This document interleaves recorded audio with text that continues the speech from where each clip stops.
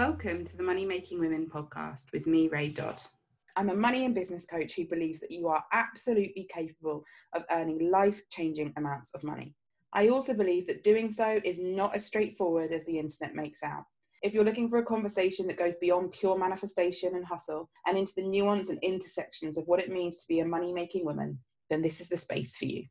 Hello and welcome to my podcast. Today I'm talking to the wonderful Nicola Haggett, or Nikki as we established, I think, during the call. And Nikki is a body trust provider. That's what she describes herself as.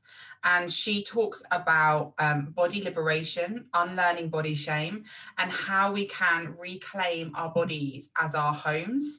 I have long felt and understood that our feelings around our bodies and diet culture have a big impact on our money making. And I say that as someone who was brought up in a heavily diet culture family. That bit's not funny, the way I said the culture-y bit. And so I really wanted to have this conversation with Nikki. I hope you will enjoy it. I hope that you are able to reflect on the ways in which we are socialized and told to stay small in our bodies impacts how we show up all over the place. And I hope it's food, pun intended, for thought for you all. I would love to hear your feedback on this, how this stuff shows up for you. So yeah, enjoy our conversation. Welcome to the podcast, Nicola. It's so nice. Are you a Nikki or a Nicola generally? Because I've seen. I'm a Nikki. I'm a Nikki. Okay. I'm both. We're friends. It can be Nikki. Welcome to the podcast, Nikki. I'm so excited to have you here. So Nikki and I are currently doing some coaching training together, and in a Zoom room, so we're normally in a group, but every session, and the coaching with Sas Petherick, I highly recommend the program if anybody is looking at it. It's called Self Belief Coaching Academy when she opens it again. And what Sas does is every week we all go into a Zoom room, and we're normally with one other person. And so me and Nikki ended up in a room together. And I can't remember what we were meant to be talking about, but we ended up talking about the way that our bodies intersect basically with our businesses and with the way we show up online, how we sell and all of that sort of stuff. And as the conversation was happening, actually, Nikki, I already had you earmarked as somebody I really wanted to talk to, because just from hearing you in the group, I'm always scribbling down like the references you're making and stuff. Like, so interesting. So I already had you earmarked, but I was like, oh, this is the conversation I really want to have with you on the podcast. So I think I messaged you straight after that session and was like, would you like to carry on that chat on the podcast? And so here we are. And that is one of my favorite things about this podcast. I get to bring fascinating people on and just carry on these conversations that we used to have to wait for a dinner party or something for it to happen. And now I can kind of do this, like handpick people and ask them to come and chat with me. It's so nice. So you have one of my favorite ever job titles. When I went to look at your bio, and the thing at the top says you describe yourself as a body trust provider. Can you tell us a bit about that? Yeah, sure. I love the way that that you asked me to join. I think those are the best conversations too, when we just have a little juicy snippet and then we go from there. But yeah, a body trust provider. So body trust is actually a healing modality that was developed by an organization called Be Nourished, who are based in Portland in Oregon in the US. So I think I'm the only body trust provider in Europe. Oh, wow. So it's not something a lot of folks have heard of. So I trained with them a couple of years ago, and that's the work that I practice in the world. So basically, it's a framework which is centered around body liberation. So this idea of both our own individual healing process in healing our relationship with our body, with food, with the ways in which we learn to lose trust with ourselves and society and culture. But also it situates us as part of a collective movement for body liberation. So naming that the ways we feel about our bodies are not just kind of about us. It's not just this individual thing that we focus on, and then it's check that box, got body trust. That we're constantly impacted by the by the culture that we're in. Yeah. So Body Trust Provider, I'm all about relearning, um, feeling at home in our bodies. Yeah. Nice. So And how does that look when you work with people? Is it like a talking thing? Is it a mixture of like more body-based stuff? How does it, yeah, how does that look when people work with you? yeah. So there's a framework. Yeah. But it is very much about, it's not like, here are my 8 steps to rebuild trust in your body. Because we all love a plan, but in my experience, plans are a lot about fixing. Yeah. And so this work is more about healing. So it's more of a process of unlearning. So where we tend to start is with like what's your experience of being in your body? What are the ways in which you lost trust? What are the ways in which you sort of internalize shame and blame and bias? So we start with exploring what we call body stories. And that's a little bit grounded in research around embodiment. Yeah. By from Dr. Neva Paran, who's this awesome feminist psychologist. So she talks about body journeys. So it's this process of looking at our experience and then layering on the ways in which we internalize those messages in a culture that it's not our fault, and then from there, we build practices to support coming home. So practice of resisting objectification, practices of naming what makes us feel good, practices of using our voice to set boundaries, practices of self-compassion, practices of attuned self-care. So one of the things I'm trained in is intuitive eating, but I think that intuitive eating on its own doesn't work, inverted commas, for a lot of folks. Yeah. Because we have to create this sense of safeness in our body and trust in order to be able to tune into signals, to like hunger and fullness signals. So it's this lovely framework with lots of practices, but I think a lot of times it doesn't sound as tangible until you get into doing that work.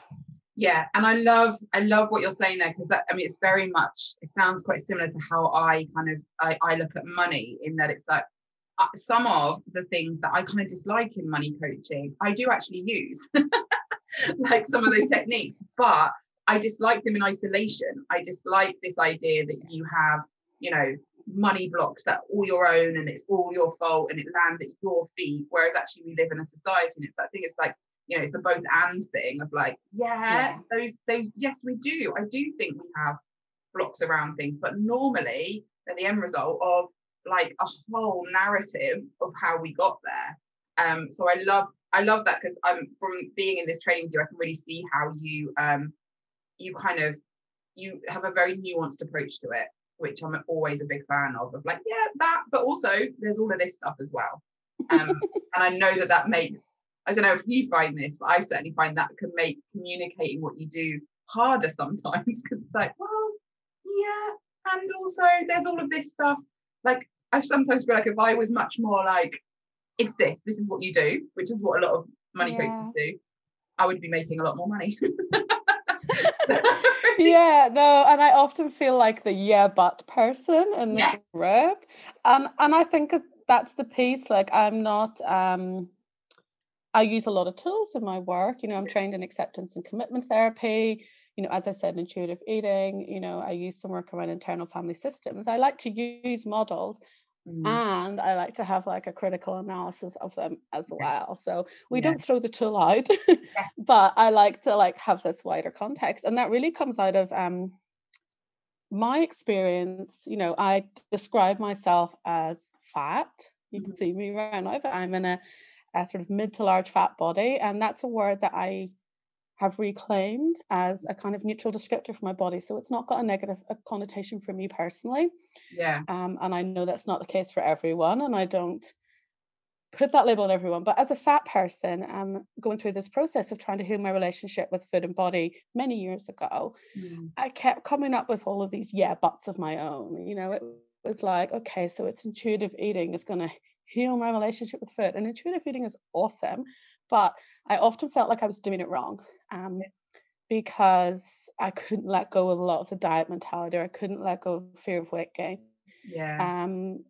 and I felt like I wasn't trying hard enough. Mm-hmm. And then once I did that, I thought, okay, that's obviously body image stuff. I need to fix my body image, And a lot of body image work, the research is coming out of is young cis white women in fairly smaller bodies a lot of the time. And Yeah. so while that work can be helpful, like I can love my body all I want. And Yeah. again, I'm not about needing to love our bodies, but if I was, Yeah. that still doesn't like help me with the fact that it's hard to get clothes, or that like my body's vilified. You look at the recent Cosmopolitan cover Mm. and the backlash against Yeah. that, so all about adding nuance and layers and systems on top of it. And it's so interesting. And I was nodding and putting faces while you were saying that, because I certainly, when I first discovered the body positivity movement, and I know that it's been, taken from the Black women that started it and all of that stuff, and really kind of changed by a lot of cis white women. I was like, I get like, so I'm a size 16. I do call myself fat, but I struggle with really owning that, not because I think fat is bad, but because I'm aware that I'm in a very acceptable bracket still. Like I'm a size 16, so getting clothes is harder, but not hard. If you know what I mean. So I'm still working around that. Like I'm also 5'2", so it's that thing I always like. You can get, if you're 6 foot in a size 16, you can be like a very different body to my lovely little. I always describe myself as looking like I've been sat on. But yeah, me too. I'm 5'3". Are you? I do. Do you know what? I love being short, and I love in my work, because we all sit down, we don't see each other's height. I have such an affinity. Like a number of my clients are like, "Are you that small, Ray? I'm 5 foot," and we're all like have this like lovely short people club.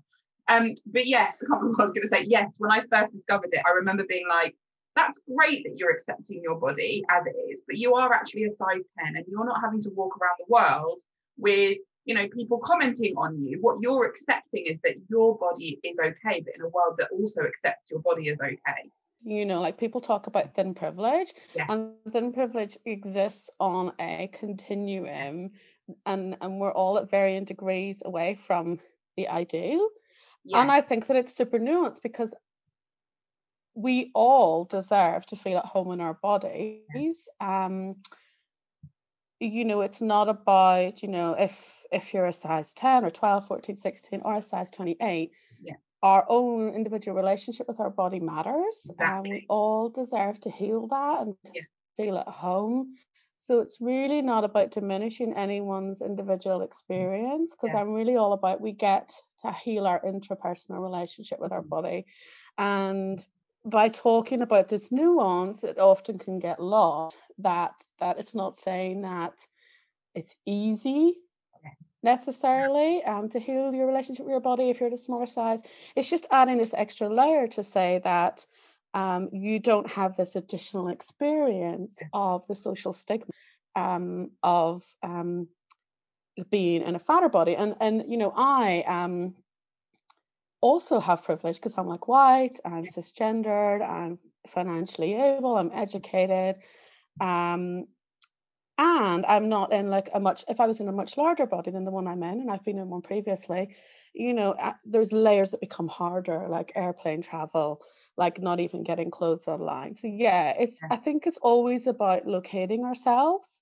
And we get to have healing for ourselves. And I find it super helpful to also see ourselves as helping to dismantle this overall piece of like, how can we help add to this movement for all bodies to feel at home? Absolutely. Does that make sense? And I think it's so, for me, certainly, seeing any woman at home in her body, and you can feel people that have that, like that really feel okay in whatever body they have. It's incredibly inspiring to me in my body. And it doesn't matter if how that person looks, right across the spectrum. That is something that gives me almost like I borrow some of their power in that when they do that. Like there's a feeling of, certainly, like I know I've seen women when they like, so clothes are really important to me, like because I find, and I'm finding myself getting more eccentric in my dressing in lockdown. Like I'm really Me too. because I can't go out, I'm getting more and more like fur coats and sequins and all sorts are happening inside my home. Amazing. But I think that I can definitely see from someone who looks like a stereotypical model to somebody who is a size 28, like I say, if they're owning their body, I feel some of that. Like if I see them in clothes that I love, their body is so irrelevant, and actually it's their attitude and their kind of like the way that they're carrying themselves that I feel. And sometimes I get real moments of seeing that, and it's when I feel like I see actual beauty. Like I just like from hanging out with them, I'm like, it's not necessarily about clothes. It's about this kind of feeling of that person really inhabiting who they are and the body they sit in as they are that person. So one of the things, there's a few different things I wanted to talk to you about. But my first question, I feel like, I said this to you before we started recording, I feel like all of them feel really like meaty, which is quite exciting. Go for it. So are there any ways that you can see that our body image impacts our money making? It's quite a big one. Yeah, there's loads. I think like there's just layers. Mm-hmm. So I think so someone I've learned a lot from as a sort of in my coaching practice is Kelly Deals, who's a feminist marketing consultant. And she talks about the female lifestyle empowerment brand. Yeah. And at the center of that is like beauty ideals signal power. Yes. So right off the bat, so it's this idea of, when we call to mind the sort of a vision of a successful female entrepreneur, what is the image that comes along with that? And it's often, and again, nuance. This is not critiquing the person, this is critiquing the model. Yeah. So it's critiquing this overall pattern rather than the individual person that comes to mind. So it might be, a white, shiny haired, flowing locks, thin, well put together. We can talk about what well put together means, but well put together women who, images are used to sell that success. So, there'll be the lifestyle photos imposed in a certain way and certain things positioned in the photo to indicate signal power. So already we have this image of success. So I think that if we can't leverage that, if we're not someone that fits in that box, then already we're kind of a little bit on the back foot, and we're already wondering, so what's available to me? Yes. So I think that's one way. I think like another way is that so when that's not available to us, we then find ourselves, and I certainly had this, I used to work in the city, in the financial services, and you find yourself performing certain versions of yourself in order to overcome some of this stuff. So for example, I used to overperform for hyperfemininity. So like really make sure that like my makeup was on point, that my outfit couldn't be criticized, that I always looked professional, because I was in really quite a large body for the environment that I was in. I was also one of the only women. And so already I felt like my body signpost a sort of a lack of willpower, a lack of discipline, a sloppiness, an assumed sloppiness, and assumed weakness, personal failing on my part somehow. And that I needed to kind of overcome that in order to be seen for like what I actually contributed and added as a person. So there's that. There's the clothes that are available to us as we move higher up the weight spectrum. And back when I worked in the city, all we had was Evans, and there was a lot of shiny polyester. I'm sure Evans has improved now. Of course, I'm 41, so this was a little while ago, but it was all like the kind of like shiny suits. So again, I had a challenge of finding the clothes that I felt represented a successful woman.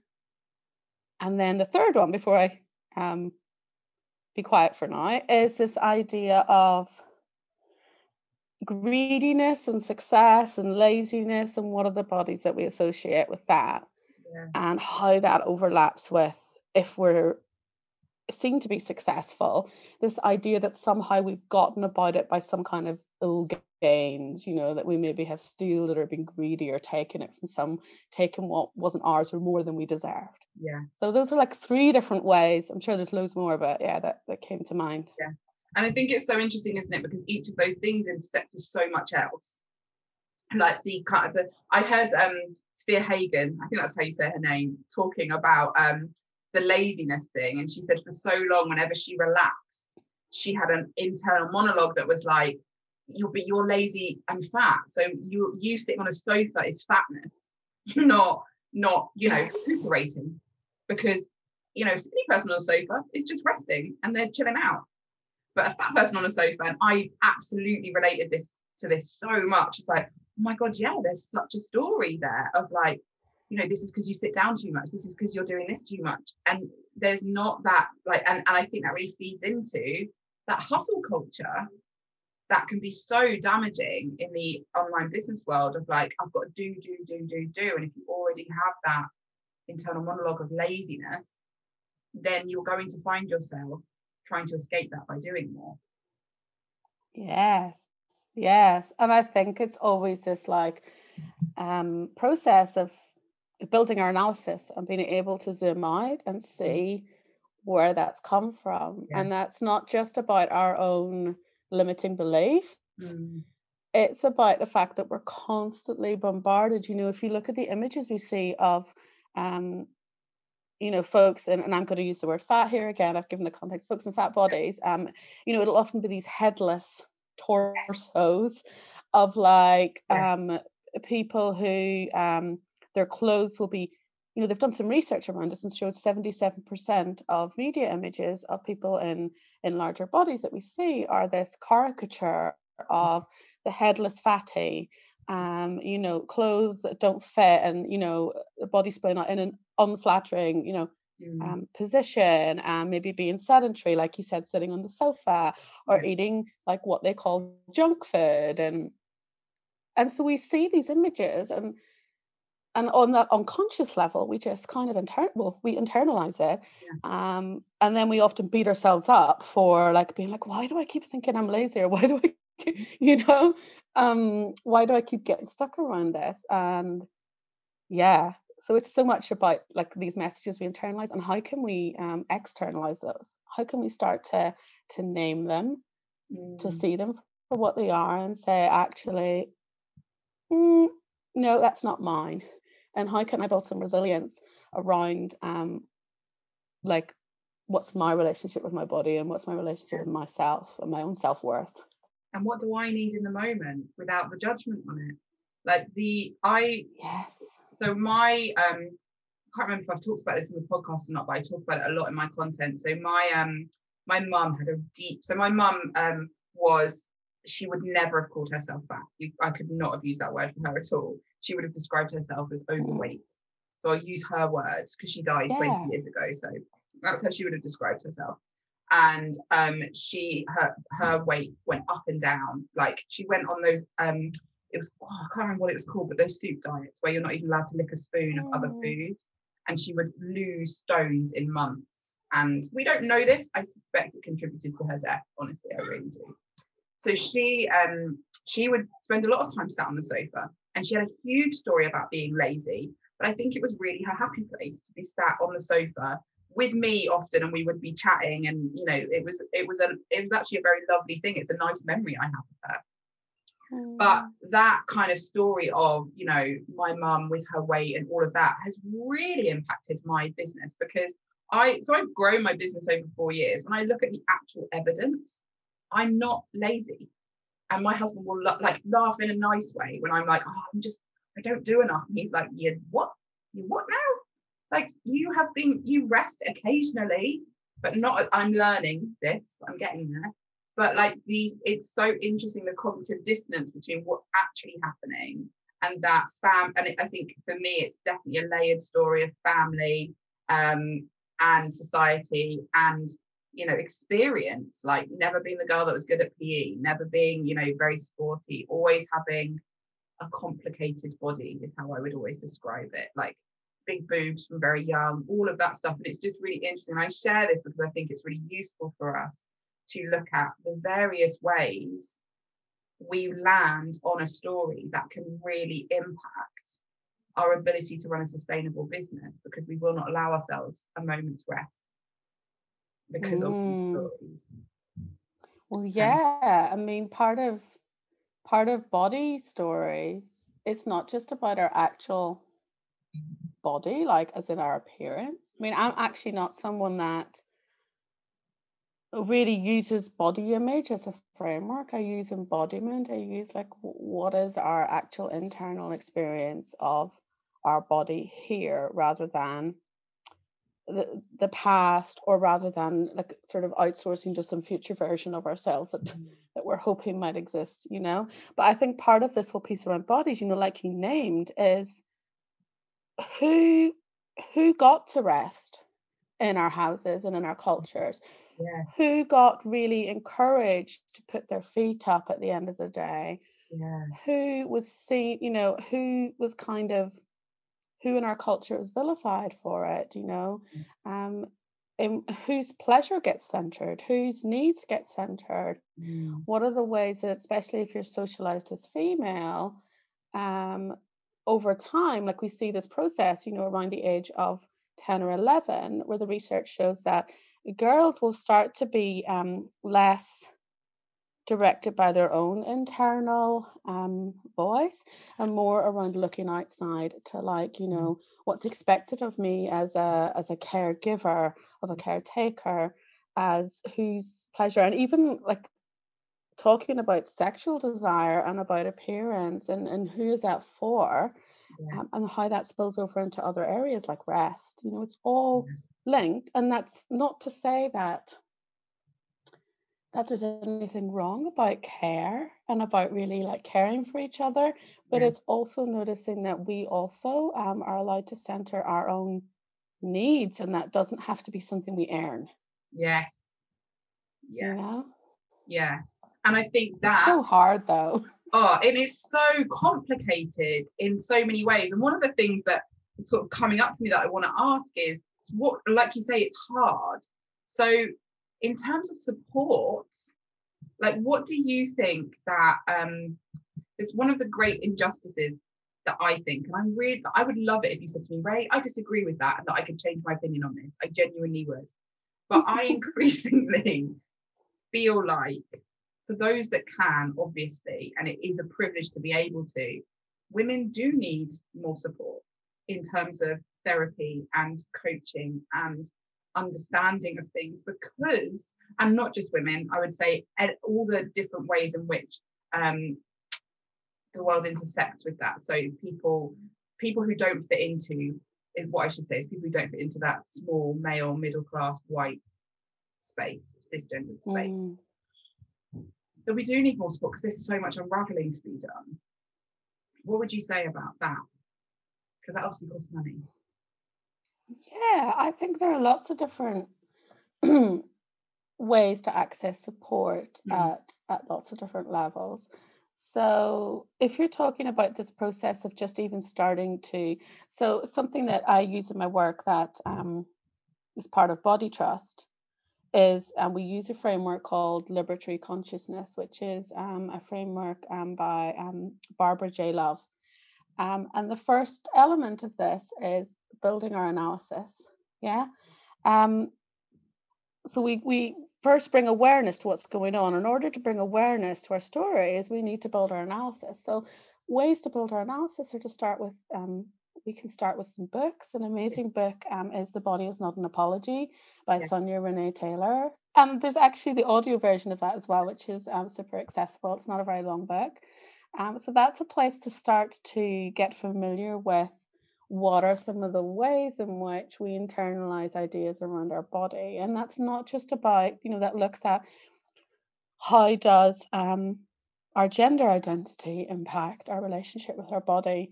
How does the the religion we grew up on, if we grew up on a religion, how does the culture, how does all of these, subtle ideas around rest, around care. So that's one way. There's loads of podcasts out there. Be Nourished, who's the organization that developed Body Trust, has some wonderful resources on their website. So I would always start with some books and podcasts. And then I know self-help is kind of seen as, I guess, a bit of a personal, I don't know, sometimes it's kind of vilified as a way to kind of like self-help our way out of any situation that we're in. But I do think that it can be a good place to start, is to kind of start to practice noticing yourself, naming what's coming up for you, and then associating that with the society. So I always start with this toggling. What's the message I'm hearing in my head that, you can't take a rest, you're too lazy, you haven't done enough work. Noticing that, where has that voice come from? And then connecting with what matters to you. So for me, it's always about, what are my values? My values are not about upholding systems of oppression that benefit from my shame. Yes. So I'm like, I see you. Yeah. And what do I need? What do I need? My values are compassion. My values are connection. My values are liberation, kindness, so I'm going to be like, how can I show that to myself as an actual way of divesting from these systems? So we can start really small and just naming and connecting to ourselves. And then, of course, there's a bunch of other ways that we can work with this, with coaches and therapists. But that's not always available to everyone. No, exactly. But you have a really lovely model of how people can work with you, don't you? I noticed on your website where you have tiers depending on what people's kind of financial situation is, so that somebody who can afford you is kind of like paying it forward for somebody who might not be there yet. I have sliding scales, something I try to do, and I think it's really personal. How we set up our businesses and our individual circumstances are all very different. At the moment, I'm in a position where I'm able to offer sliding scales. So if anyone wants to work with me, they can check out my website. But I'm really about also looking at my business practices being about collective liberation. So how are the ways in which I've set my business up helping not just me to get free in my relationship with my body, but helping others as well. And it's a continual process of like checking in with what's my financial situation, what's available to me. And so not everyone has to have sliding scales. I think that's why I'm saying that. But it is something I've got, for sure. But well, I'd say I don't. I have free stuff that you can do, and then I kind of do. I have a move up, but it's not as clear as the way yours is run. But I personally, as somebody who would then go for the top tier, I love the idea that I am also part of somebody else working with you. Like that really appeals to me. Too. Yeah. And it feels and I think even if I was in a lower one, I would probably be looking at it because I'll always add in some ambition somewhere. I'd be like, I'm going to get to be that sort of person later on as well. So that I really liked that. Okay, so another question: what difference do you think? Because I said to Nikki at the beginning of the session, full disclosure, I talk a lot about the fact that I have therapy every single week, and that's part of my support system. And I'm going to do a podcast soon, actually, about what support I have, because I have the most support I've ever had now. And it's interesting for me as someone who's been very independent growing up that I feel the best I've ever felt now. And I wouldn't say I'm the least independent. That's not the right way to put it. But now I'm allowing myself the support I need.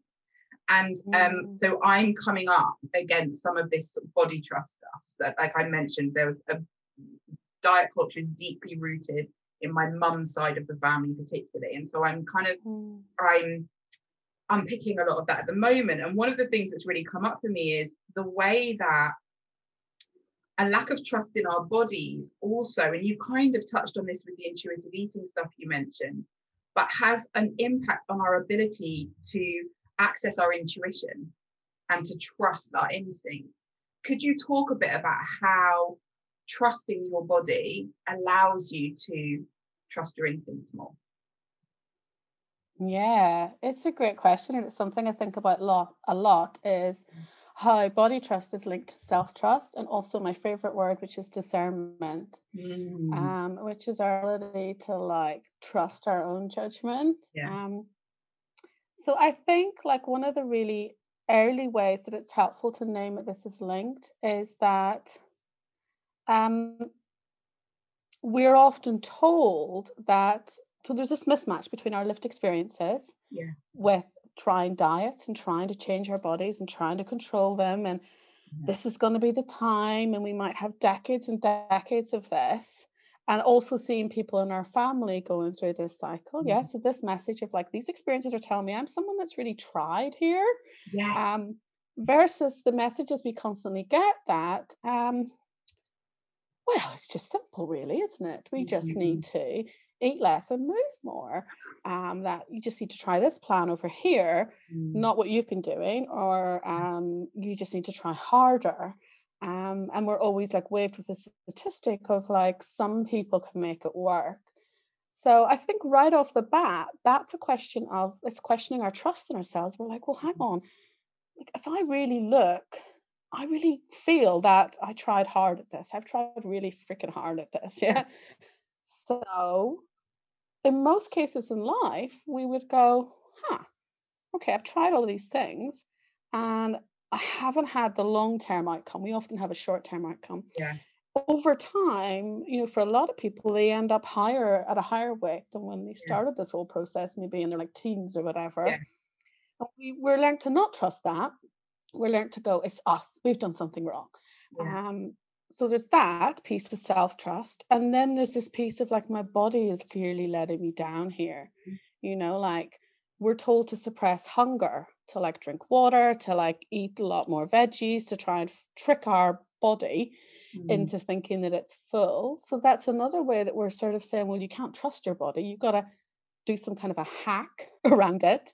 Yeah. Um, so it makes complete and utter sense that Yeah. we don't trust our bodies. Mm. Um, and dieting, and again, I don't vilify people who diet. I think that there are a lot of many good reasons that we diet as a way to cope. Yeah. And so in my work, I like to make room for ambivalence, especially as a fat person. I think there is a ton of people telling us what we need to be doing, Yeah. included on the body positivity side. So Yeah. I'm all about having autonomy over what we do with our bodies. Yeah. But dieting is an act of taking ourselves out of our body, of disembodiment. So if we're talking about trust, that requires embodiment.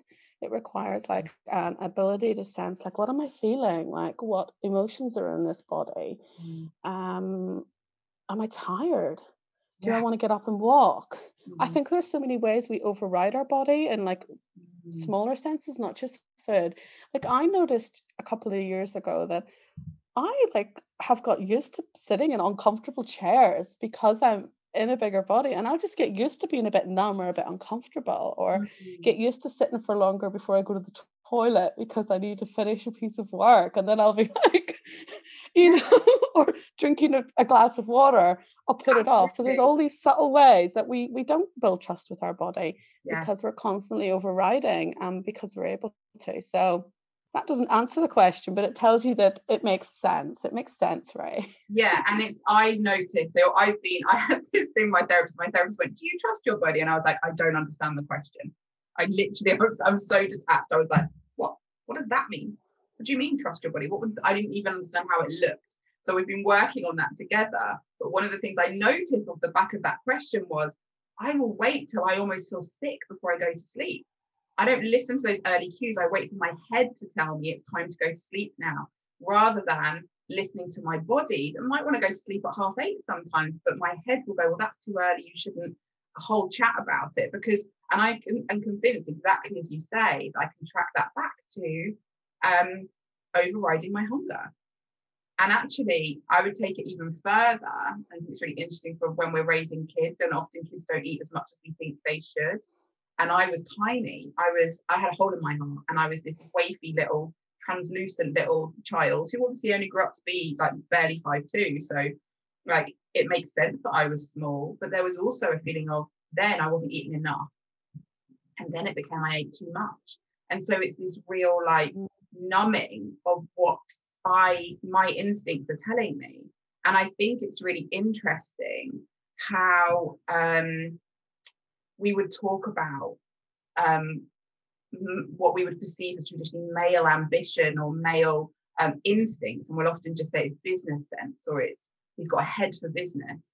And for those who identify as female, it becomes, or socialized as female, as you said, it becomes much more witchy or woo, or just like that kind of, we don't act like, I don't think men even notice their instincts in the same way, because they are able to access those bits. Not all of them, obviously, because like weight stuff exists for men too, and that is increasing, I think. But there's this kind of disconnection that I think has a real impact when we're following what we love doing and making decisions from that place. Yeah, I mean, I think that it's a real wisdom that we have that we lose. And I think my work's all about reclaiming, and we reclaim in really small steps, really small. Like Brené Brown talks about trust in a wider sense as this kind of marble jar that we're putting little marbles into, and we start to build the evidence that we can trust ourselves. And it's kind of similar with body trust. It's built over small, consistent steps over time. I'm going to practice self-compassion in this moment. I'm going to practice zooming out and naming what's in my social context. I have a daily practice of embodied self-awareness. So that's actually sitting and connecting with that feeling in my body that is safety for me. And it's different for everyone. I'm really paying attention to the sensations in my body and listening to her. And I'm not always able to respond in the way that I'd love. But it's kind of like, I hear you, we're feeling really tired today. How can I make room for some rest today? Or how can I choose to wear something that makes me happy because I deserve pleasure? How can I let myself enjoy this cup of tea and biscuit for a minute and just have a moment? How can I move a little bit today? Because I notice I feel better when I move. And I think like something that you named is, I have a lot of support as well, and I'm always really like to name the ways in which having privilege has helped me to have this relationship with my body that is much more compassionate and flexible.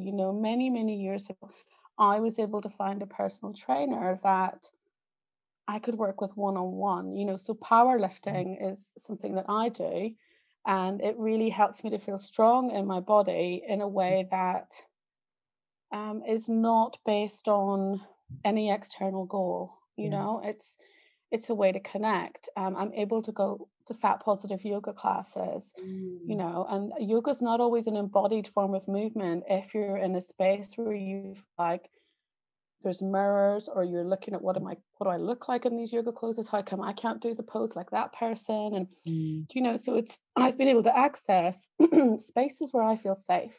Spaces where I'm affirmed. I'm able to go to therapy, I'm able to, but trust, I think we start small. We start by just listening and building from there. How can we go inwards?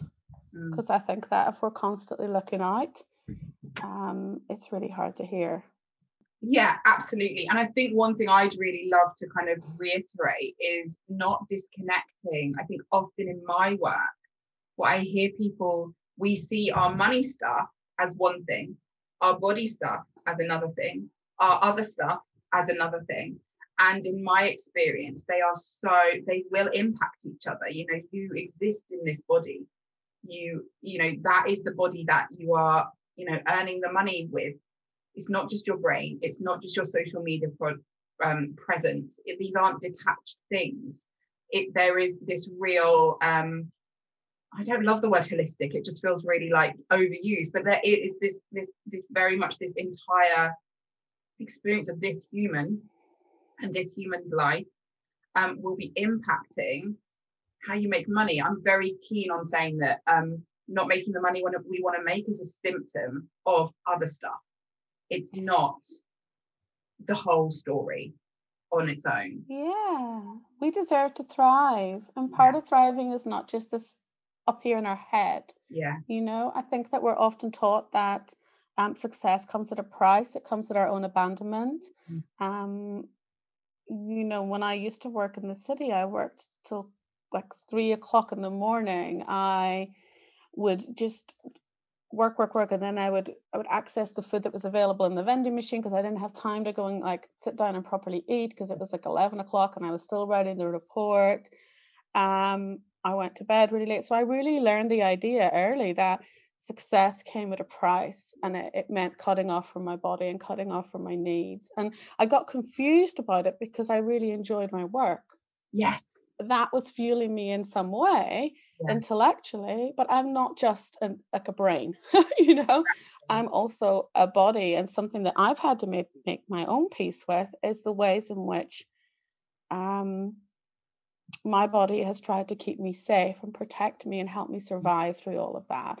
And some of that did involve telling me I was hungry when I would rather not feel hungry. Some Yes. of that did involve me gaining weight Mm. because my body was sort of thinking we're in some kind of a battleground here. We're like working all hours. We're not getting any sleep. We're like constantly switched on. So Mm. it's super nuanced. And I think part of it, if I can offer something, is when we're exploring our body story and we're looking at that, it's not through the lens of here are all the things that happened and that went wrong, if you like. Mm. It's like, what are the ways that my body, just as it is tried to help me survive? Yeah. Like, where's the wisdom? I used to have a real problem with my appetite and really saw it as something um, wrong, something that was just flawed within me, that was too much. And like now I've been able to see that, you know, it was a response to starvation a lot of the time. You know, I really felt when you shared your story about your mum because I was put on a 9-month starvation diet, Yeah. liquid diet by a dietitian, Mm. and I lost half my body weight, but it came at such a cost. Yeah. And afterwards, my appetite was felt almost primal Mm. in a sort of response to that, and I thought there was something wrong with my body. And now through everything I've learned and through, you know, education I've had around metabolism and the ways in which our body responds to Yeah. hunger, it makes sense. So while I might not always like the outcome, my body has done its best. And It's that's done its it, best for isn't it? me. Like it's detaching, and I think this is hard. I really do. But it's certainly been hard for me, and I'm not there at all. But I can really see why it's so hard. It's like this idea of that normal. I'm doing bunny ears for people listening. Body, that the body that is presented to us. It's like a magnet that keeps drawing us to it. Like this is how this has to be the ending though. And it unlearning that. You know, I know that one of the issues with intuitive eating that I've heard so many people say is that it becomes another diet to people, another way of, you know, but if I do intuitive eating, I'll lose weight there. And that's part of that unlearning. And I think that's a lot. But I think it's like you say, it's moment by moment. I love that Brené Brown bit about the jar as well. And I think that works in so many different places. Before you go, I have some quick fire questions in a minute. I do want to quickly ask, one of the things that comes up a lot in my work is that a feeling of, shouldn't I just be grateful for what I've got? There is a real fear for a lot of women around having more than they perceive they need. And I really link that with diet culture a lot, with this idea of, you know, as women, we are constantly shrinking ourselves, but we're also shrinking what we are allowed access to. What are your thoughts around the idea that we can allow ourselves more than we perceive we are allowed access to? Well, yeah, I think it comes back to this piece of critiquing where that message has come from. Yeah, and naming it for what it is, and also naming like more you is better. Yes. More you in the world is better. Often when women have access to resources, we use them in ways that help to lift each other up, that help to contribute to community. So when I'm working with somebody, I will hire from a pot of people that are other women or marginalized folks. You know, I have a policy of giving a certain amount back, you know, like I know a lot of other women do. We use it to dismantle power. So we get our message out there and we're critiquing stuff, we're disrupting culture. You know, to bring it back to Kelly Dales again, as she talks about culture makers, you know. So I think that it's always having this nuanced lens of, okay, where's that message come from? Am I buying into it? What's the full picture? How can I locate myself and my values? And how am I also helping to dismantle some of these systems that taught me that message in the first place? Yeah. So it's this process of checking in. And we get to take up space in our lives. We get to take up space literally and figuratively. And there's no kind of conditional point in that you only get to take up space if you are performing X, Y, and Z. Because that, my friend, is bullshit. Yeah, absolutely. Oh, I love this. I could just sit with you all day, but I'm going to be kind to you about your time. I have some really quick fire, a la Brené Brown, some quick fire questions. Oh my gosh. Which are go for it. I'm excited about your answer to this question because I feel like you're somebody whose bookshelves I would like to raid. So, favorite book you've read recently? It can be fiction, non-fiction, business, whatever. Doesn't matter. Oh my word. So a favorite book that I've read recently, I always have like a ton on the go. So one is Radical Belonging by Dr. Lindo Bacon. Straight away. So that is amazing. I also, I'm just having a look here. Another book I read is What We Don't Talk About When We Talk About Fat, which is by Aubrey Gordon, who is known as Your Fat Friend on Twitter. I think it's a really valuable read for anyone and anybody, and a way of starting to notice the ways in which we vilify certain bodies. Business book, the last one, is this one really boring. It's narrative coaching.